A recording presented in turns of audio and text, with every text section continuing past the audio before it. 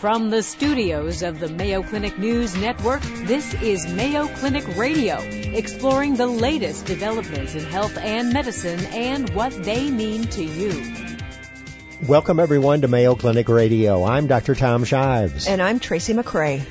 We've all seen an ambulance responding to the scene of an accident or a medical emergency.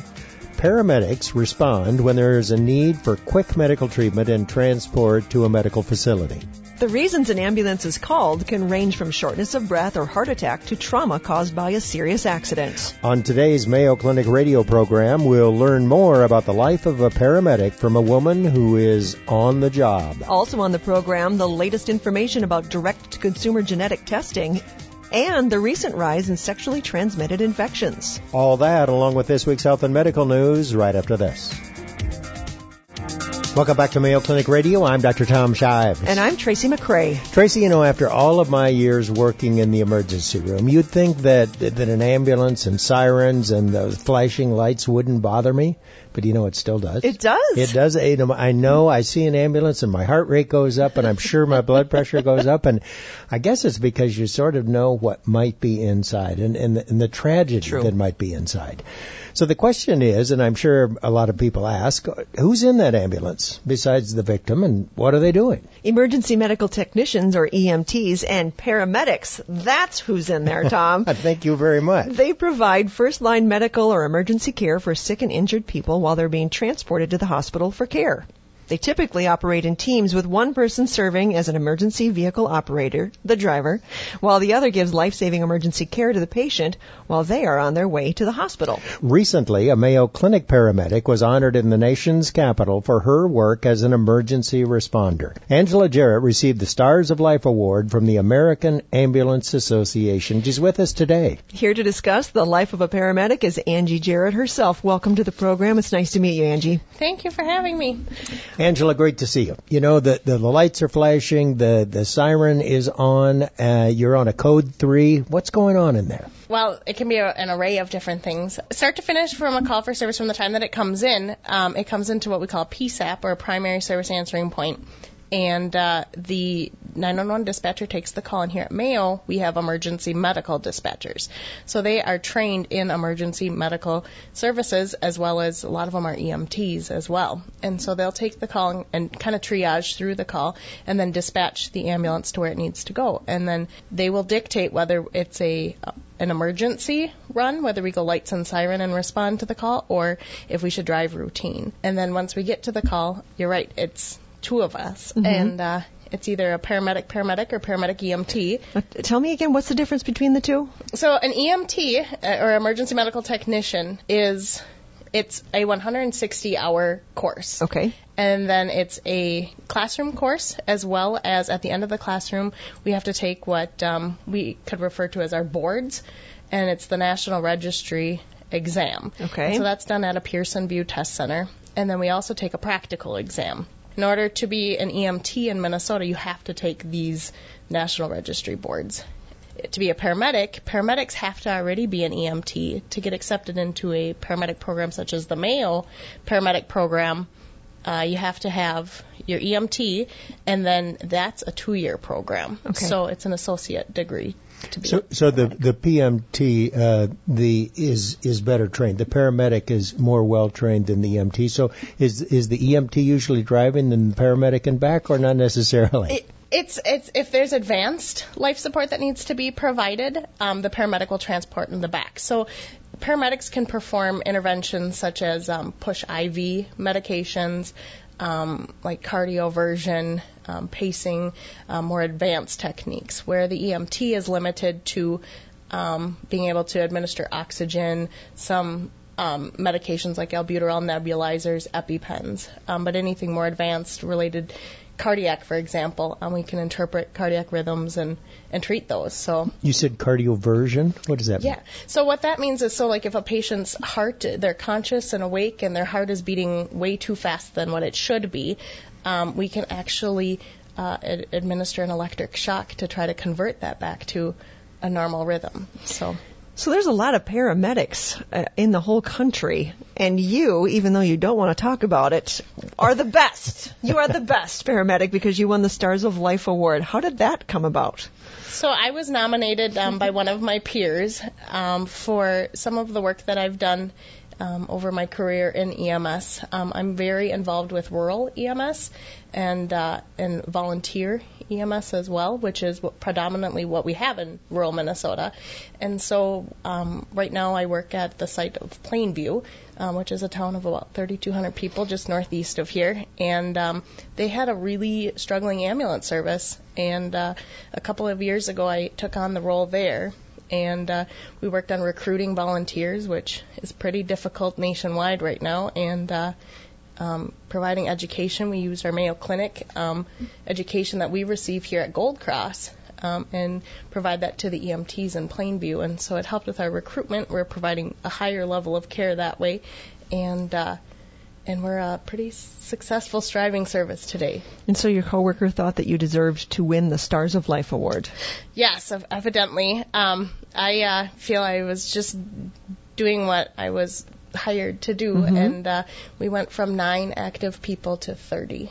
So. Oh, in the city of Plainview. Yeah. So, but all of those people who are in the ambulance, volunteer or otherwise, have been through a training program. 160 hours, you said. Yep. 160 hours is the classroom portion, and then there's on-the-job training too. So it teaches you the fundamentals of being an EMT, but when you're actually in the back of the ambulance, there's no textbook. You can't just follow it. Every patient is so different that you have to use critical thinking, if you would, critical thinking to decipher in the moment what needs to be done. Do you still go out on calls? I do. Tell us about one of the most exciting ones you've been on lately. I guess they're all so different. Truly, I look at it as people are calling us on the worst day of their life. This is no matter if it's a hangnail, and I like to think that's maybe not the worst day, or they feel like they're going to die. They're all rewarding and gratifying, I guess. But you said before we got started that as you were preparing to come down here for our interview, somebody called in. Someone was going into labor. That's an exciting time to be working as an EMT.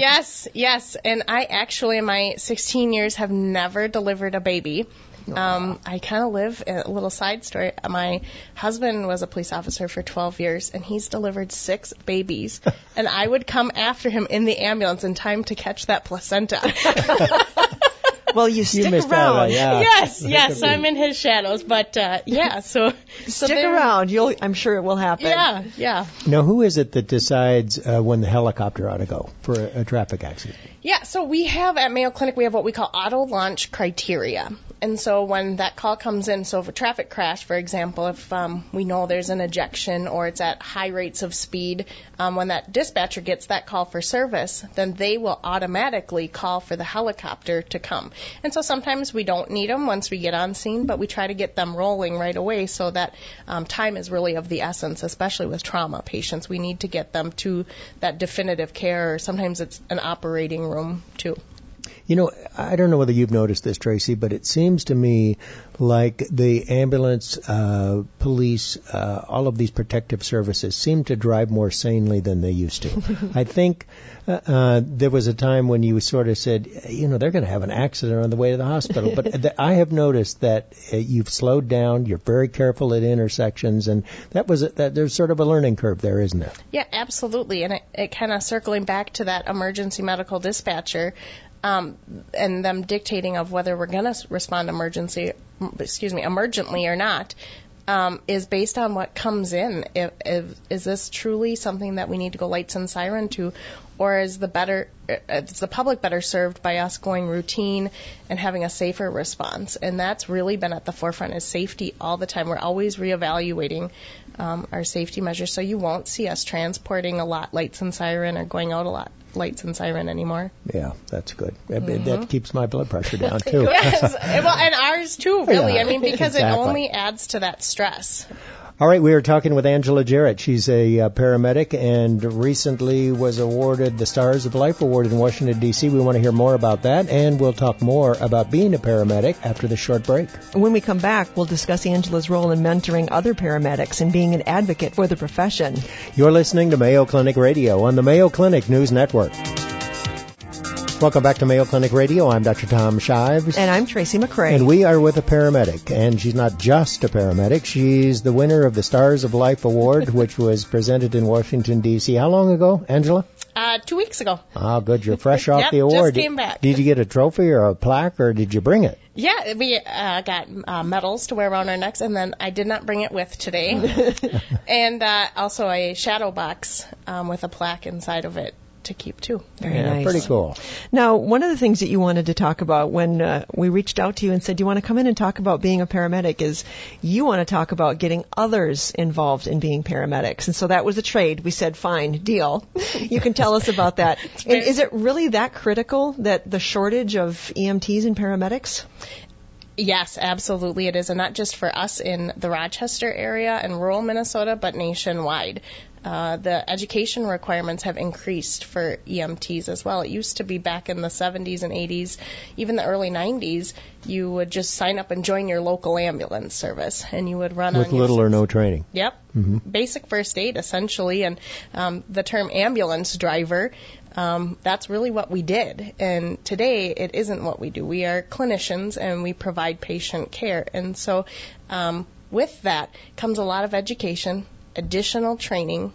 They just lowered our education requirements. We had to have 72 hours of continuing ed every 2 years to recertify, which is a lot. Wow. A lot. And they just dropped that down to 48. But it's very specific in every category that we have to have continuing ed in. So even, like you said, the small towns, I was saying that in my hometown in South Dakota, it's, less than 2,000 people, and there is always a shortage. I think there is just a standing ad in my hometown paper, please consider being an EMT. So how is it that you are encouraging people to do that, especially in the rural areas of the country? Yeah, and a lot of it's through education and getting ourselves out there. I mean, we literally went knocking door to door, we're handing out flyers, talking to people, telling them this is what we do, this is what we're here for. And you just get there's some people that just aren't made for that. They're not cut out for it. When we're running. Well, it makes them sick. Yeah, I understand that. Sure. Yeah, absolutely. And then there's others that say, I want to help in my community, I just don't know how. So we do try to get out there and offer this. Yeah, and there's certainly a lot of job security in doing this, right? I mean, if there's a huge shortage. So the hours. I mean, tell us about the hours. Yeah, so for example, the site that I serve is Plainview. We have a minimum hour requirement that they have to offer 80 hours over a 2-month period. That can be in any duration, but they have to offer those amount. And so you can work 24 hours straight, you could work 12 hours straight, you could work 5 hours straight. For us here in Rochester at Gold Cross, we all have set schedules. And so we work 12-hour shifts and do 3 12-hour shifts a week. Do you go and speak with students, like kids that are just maybe interested in healthcare? I mean, is that something that you do as well? Yeah, that is a big part of the outreach as well. I personally have gone to some of the local high schools and talked during their healthcare, their career days at school, and explained this is what we do. It's not always blood and guts, and it's not always the fun, the hip, the awesomeness, but sometimes it's about just being with someone and being able to provide that first on scene care that they need. Does the dispatcher let you know whether it's a code 1, 2, or 3? Do you still use codes? Yeah, so we here at Mayo Clinic now use priority numbers. Okay. So we'll say priority 1, priority 2, or priority 3. And so, we'll say we drove in code 3, and that infers that we drove lights and siren the whole way. Priority 1 means, we need to get there right away, use lights and siren. Where priority 2 means, we need to dedicate right away, but maybe let's go routine and have a safer response that way. And then the priority 3 is maybe something that's been scheduled ahead of time. Has the ambulance you were riding in or driving ever been in an accident? Yes. Were you driving the way that you just responded? I was. I was driving, and my partner and I had just signed on for our shift for the morning. And a car in front of us decided to make a quick U-turn in between the concrete barriers. So we were able to come to a stop, but the car behind us didn't. And hit you. Yeah, and they hit us, and fortunately we were okay, but we were able to render aid to them and help them. I guess. So, yeah. If there's going to be a red end, at least it's a good situation. The silver lining, I guess, that we could help them, but so that was the one. So your ambulance wasn't disabled, and you could drive the people that were hurt in the car behind. We couldn't drive it. It wasn't drivable, but we were okay enough that we got out and were able to help them right away then, too.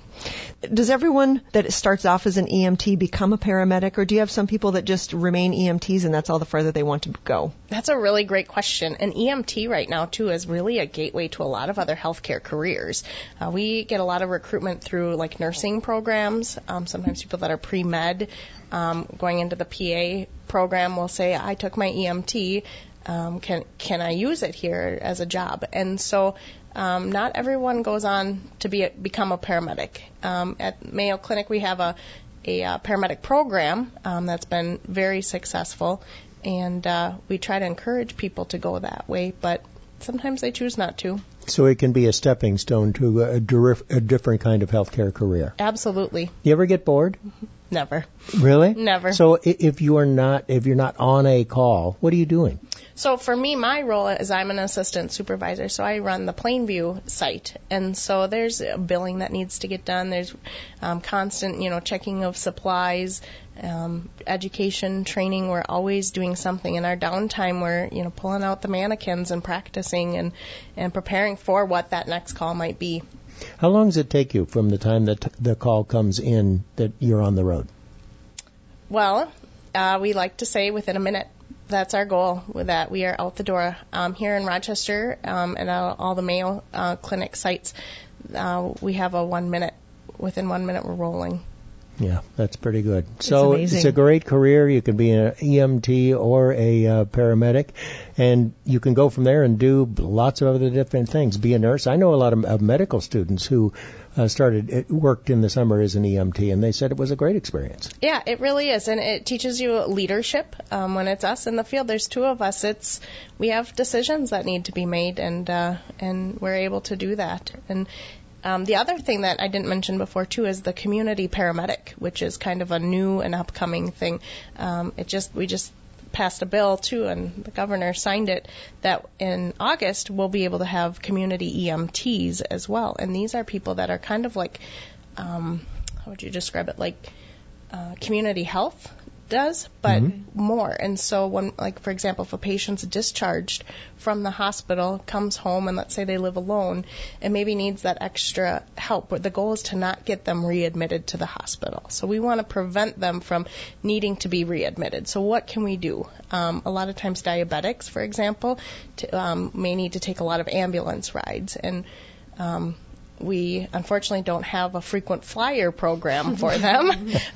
So the goal is let's keep you at home. Let's get you involved in your health care, and what can we do to keep you here, to keep you healthy. And so that's something that I think that is kind of the future of EMS as well, that we're going to see more of too. Good. Well, you and your colleagues do a lot of good for a lot of people, and we're so glad to have you on the program. Award-winning paramedic Angela Jarrett, thanks for being with us. Thank you. She just doesn't like that accolade, I'm telling you.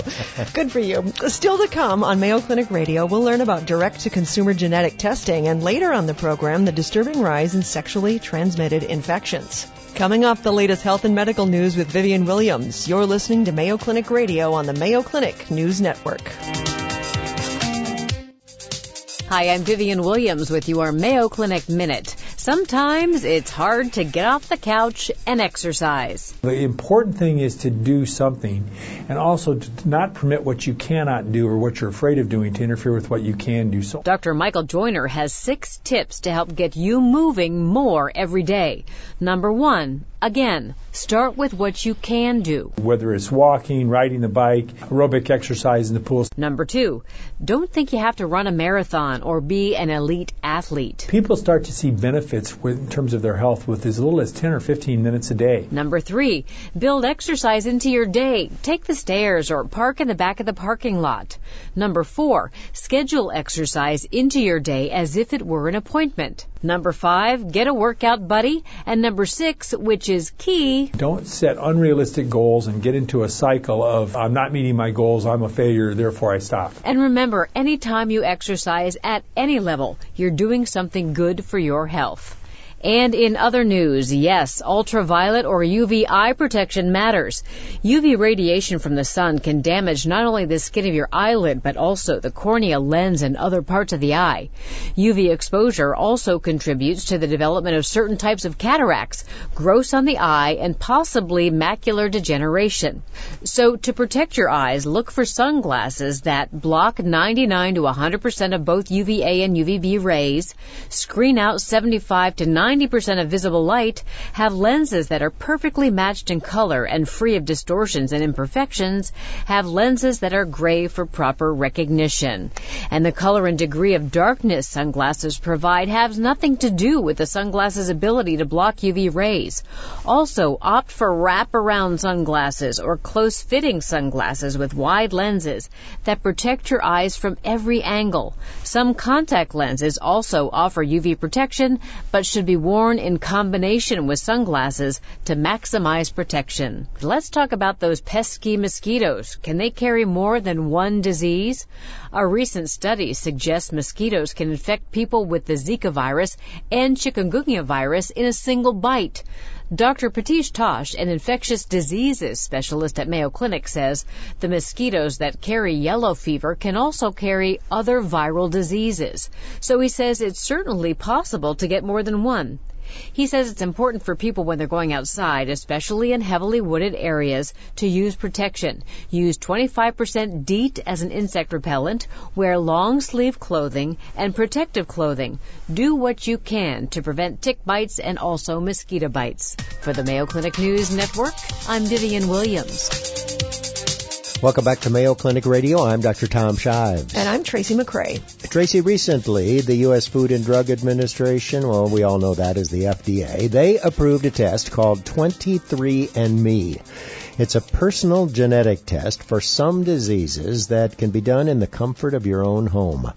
Now, the FDA did caution consumers that these types of tests, they can tell you what your risk is for certain diseases based on your genes, but it won't give you a diagnosis. It won't tell you, for example, if you've got something like Alzheimer's or Parkinson's. So is this the future of genetics, and how good is this new test? Here to discuss direct-to-consumer genetic testing is Dr. Matthew Ferber.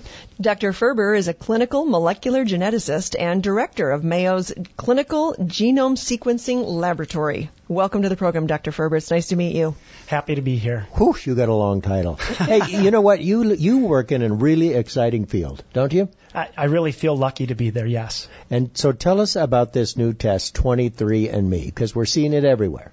Yeah, so I think the really compelling descriptor of this test is that you can do it at home. Most genetic tests up to this date have really depended upon taking a blood sample or maybe a piece of your skin in order to gather the DNA required to do the testing. This type of test can be done with just a simple swab of the cheek or a spit tube. And matter of fact, for the 23andMe test, that's exactly what they do. Is they just collect a little bit of saliva within a tube, and off to the laboratory it goes. How reliable is something that is just that simple? Yeah, the analytical performance of the test is just as high as any clinical laboratory testing facility. So the accuracy has been fully documented. And what does it tell you? The types of things that the test can tell you are broken down into a wide range of what I like to call infotainment on one side. You perhaps have heard things like, how related are you to Neanderthal? Hey, I'm right? Scottish. Yeah, there you go. It's about the same thing, right? Okay. all the way up to whether or not you are a carrier for an autosomal recessive condition, and this might be important to you if you're planning a family in the near future. And then just recently, with the new FDA approval, it can tell you information about whether or not you're at risk for very specific, albeit limited, but specific health conditions. Like cardiovascular disease, your risk for having venous thromboembolism, things of that nature. Blood clot, exactly. It's not going to tell you some of the more critical conditions, like your risk for developing a hereditary cancer syndrome or something like that. That type of testing is still most appropriately handled in the more routine clinical diagnostic laboratory. In a really short amount of time, we have gone from here's what's going to be possible to, hey, you've got this possibility of this disease, you who just sent us some saliva. I don't know, is there any sort of counseling that goes with this? I mean, this could really rock somebody's world. It really could, and I think that's where the FDA has done a really nice job in demanding that these types of consumer products have the appropriate back end, as we like to call it, associated with them as well. And that means if you were to get a potentially alarming result, you're not left out on an island. You actually have a mechanism to interact with the company and then ultimately get referred to genetic counseling services. But what if a person finds that out and doesn't follow through with that? That news could very much change the direction of their life. Oh, absolutely. And it's hard to really address all potential scenarios, but the help, the availability of help has to be made very clear to the individual. They would have to intentionally not want to pursue help in order to not get the help that they needed. Well, people come at this with so many different angles, I'm sure. I mean, there's all the way from the concern to a curiosity. We were speaking with a woman whose daughter is adopted, and she wants to know more about her health situation. And at this point, anyone who's adopted, when they go in, they just can take a pass on all that paperwork because it doesn't mean anything to them. That's right. Yeah. Does this help people like that don't know anything about their genetic history? It really can. It really can. So there's a couple of things that will help. Number one is really just getting your arms around your ethnicity. There are specific ethnicities that are at different risk levels, risk levels for certain health conditions. One that pops to mind immediately is the Ashkenazi Jewish population. They have a very high incidence of many autosomal recessive conditions and autosomal dominant conditions, breast cancer being one of them. The hereditary form of breast cancer associated with BRCA1 and 2 mutations, they have two what are known as founder mutations. And so if an individual were adopted and they didn't have this family history information, just getting that ethnicity information in their hands can be extremely empowering. Now, that doesn't happen in every case, but you don't know going into the scenario what your ethnicity is going to be if you were adopted. So you told us that this test would tell you what your risk of heart disease was or what your risk of having a blood clot was. But give us another example of something that some test result that the patient could or should act on. I think that those are the right examples. If we could pull up a menu of the test, we could go through point by point. I don't have the notes in front of me right now in order to do that. But those are the types of results that I think one could and should expect. And if you have questions about that result, two things could happen. You can access the 23andMe helpline, or you can take that report into your general physician and say, hey, doc, I had this profile done. I see that I'm at an elevated risk for heart condition. Okay. What can I do to lower that risk? And you, of course, I'm sure can name 2 to 3 things right off the top of your head that we should all be doing to manage our risks more appropriately. So what's the cost of the test, and who ought to have it done? The test, I think, is around $199. Their original test was around $99, and that was just for a lot of what I consider to be the infotainment components. And you start to add in the health risks, the price does go up. You're getting deeper information, and quite honestly, it's more complicated information to build the test and build the appropriate interpretations and support staff. So it's about $199. Now, who should get it? Right. This is a really good question. Who should get it? if you think you have a medical condition, this is not the test to rule that out. You should go and see your physician and talk to that physician about a medical genetics referral. This is really for the self-explorer, somebody who's really interested in genetics and genomics. They've seen it in the news. They think it's engaging. I'm going to try that just so I can kind of educate myself a little bit, raise my genomics literacy, if you will. That's the type of person that I would recommend having a test like 23andMe. So 23andMe is a product that people can find out in the marketplace. But how's Mayo Clinic involved in this? What's happening at the Clinical Genome Sequencing Laboratory? Oh, very good. I've been waiting for this question. So part of the Center for Individualized Medicine here at the Mayo Clinic is to bring new technologies to the bedside. An intriguing component to the quote-unquote bedside was to reach beyond patients and individuals who are currently sick. So Mayo Clinic began looking at ways we could access the direct-to-consumer market as many as 5 years ago. At that time, I don't think the regulatory landscape or the external community was ready for a Mayo Clinic branded and type direct-to-consumer product. But over the years, we really have become more interested and more engaged, and we're currently working in collaboration with a startup company called Helix to develop Mayo's own version of a direct-to-consumer genomic product. Well, I'm going to wait for that one. Well, and that means you get to come back and see us again. Yeah, I would love to. I would love to be able to tell you much more about that product. Very good. All right, everything you wanted to know about genetic testing for the consumer from clinical molecular geneticist Dr. Matthew Ferber. Great to have you on the program. Thanks for being here. Yeah, it's been a pleasure. Thank you. We'll take a short break, but when we come back, we'll discuss the recent alarming rise in sexually transmitted infections. You're listening to Mayo Clinic Radio on the Mayo Clinic News Network. Welcome back to Mayo Clinic Radio. I'm Dr. Tom Shives. And I'm Tracy McCrae. Tracy, according to the CDC, the Centers for Disease Control and Prevention, there will be an estimated 20 million new sexually transmitted infections in the United States this year.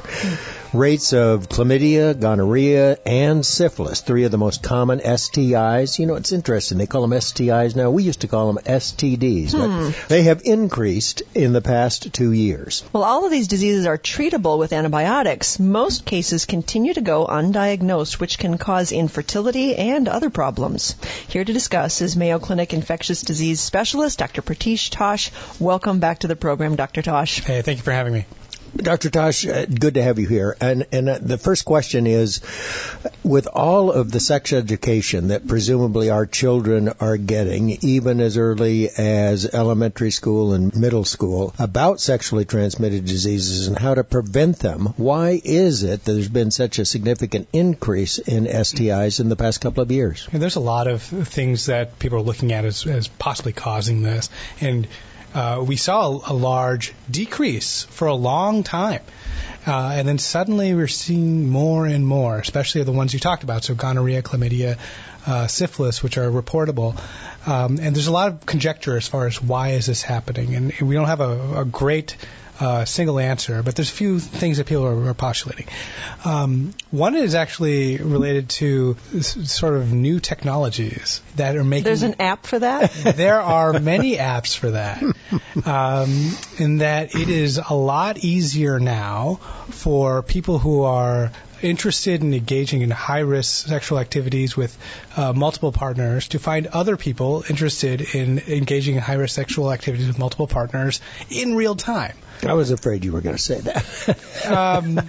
Well, he said that our kids, the youth, that's not the only population where this is increasing, is it? No, it is not. And so we're seeing it in many different populations. And one where in particular is men who have sex with men, seeing increases in these sexually transmitted infections. And some of that is related to just higher incidence in that population, but also barriers to seeking care, perceived stigma. Wow. And so there's things related to sort of social factors that may make it harder for people to get care or want to present to a provider to get treatment. And of course, you're talking about a sexually transmitted infection, which people will try to sort of mentally deny at first anyway. And then those are the barriers to getting treated. So you mentioned that these diseases are reportable. So what that means that if I'm a primary care physician and I diagnose a case of syphilis or gonorrhea or chlamydia, I have to report it to the state. So the figures that you have are pretty accurate. They're pretty accurate, and often it's done automatically. If you have a test that flags positive, it's a laboratory test that would then, for example, here, our laboratory would just automatically let the state health department know. We got another case. Yeah. So this is, the measurements are probably pretty good. What about drug resistance? It's one thing that more and more people are contracting sexually transmitted infections, but how big a problem is drug resistance? In other words, the antibiotics that we have don't cure the infection. It's gotten really bad for gonorrhea in the United States and mostly also elsewhere in the world, where some first-line agents we would use, ciprofloxacin, these sorts of things, these bugs are now resistant. And that's like Ancef or Keflex? Is that Cipro? Okay. But it's to the point where some cephalosporins, like you say Ancef, some of these gonorrhea have gotten resistant to sort of low levels of that. And so now there's only one recommended agent that's a shot of ceftriaxone. Whereas for gonorrhea, you gotta have a shot. That's the only first line agent. It's resistant to anything you take by mouth. Pretty much, in that there's resistance to low level cephalosporin resistance. And so, so now it's gotten to the point where really you need a shot of ceftriaxone. What do you say? What is it again? Ceftriaxone. That's ceftriaxone. An antibiotic. One time. Yeah, usually. Yeah. That might be. Is there thinking that could be something that would cure people, or at least maybe help to slow the spread if people found out, oh man, if I get gonorrhea, I have to get a shot? Hasn't worked so far. Okay. All right. All right. Myth or matter of fact, you can get a sexually transmitted infection from a toilet seat. So no. By definition, sexually transmitted would mean that it was transmitted during sex, unless that has never stopped our moms from threatening us. Right. You could potentially get a human papillomavirus or a wart virus from a toilet seat, but by and large, you're not going to get something from a toilet seat. I think the last time that you were here, or maybe the time before, you said that the senior citizen population is exploding quite a bit. Is that still the case? Yeah. So the nursing home is not what it used to be, huh? That is true. And part of it is that when they were, if you will, younger and more sexually active, HIV was not a big deal. Was not a thing. People didn't know about it. And so this idea of safe sex practices sort of skipped that generation. Whereas, and then, maybe they get divorced or their spouse dies and they start getting into a new relationship and they sort of revert back to their old ways. And so you have spread of sexually transmitted infections because in older people, in part because they may not be used to safe sex practices. All right, we're sort of running out of time, but I have a couple of quick questions that our listeners I know want to know. First of all, how do you know, how can you suspect if you have a sexually transmitted disease, and then prevention? Okay. If there are changes, if it hurts to urinate, if there's general genital discomfort either during sex or just normal activities, then you should probably get that checked out. Things to do to prevent: barrier protection with sexual activity, so condoms, trying to say not engage with multiple sex partners. The big things is safe sex practices. Back when HIV was everyone's fear, though, in the 80s and 90s, were people a little more cautious back then, and now they're not as much as they were? I mean, that is a thought. I don't know how well that's been proven. It used to be that you turn on the TV and it was just AIDS, and thankfully we've made a lot of great strides with HIV treatment. And I don't know if that has changed the perception of risk. And that sounds like a very reasonable theory. one that I believe, but tough to prove. All right, an update on sexually transmitted infections with an infectious disease expert, Dr. Pratish Tosh. Thanks for being here. Good to have you. Thanks a lot, guys. And that's our program for this week. Find more information on the Mayo Clinic News Network. Tweet your health and medicine questions to #Mayo Clinic Radio. You've been listening to Mayo Clinic Radio on the Mayo Clinic News Network. Our producer for the program is Jennifer O'Hara. For Mayo Clinic Radio, I'm Dr. Tom Shives. And I'm Tracy McCrae. Thanks for joining us. Any medical information conveyed during this program is not intended as a substitute for personal medical advice, and you should not take any action before consulting a healthcare professional. For more information, please go to our website, radio.mayoclinic.org. Please join us each week on this station for more of the medical information you want from Mayo Clinic specialists who know.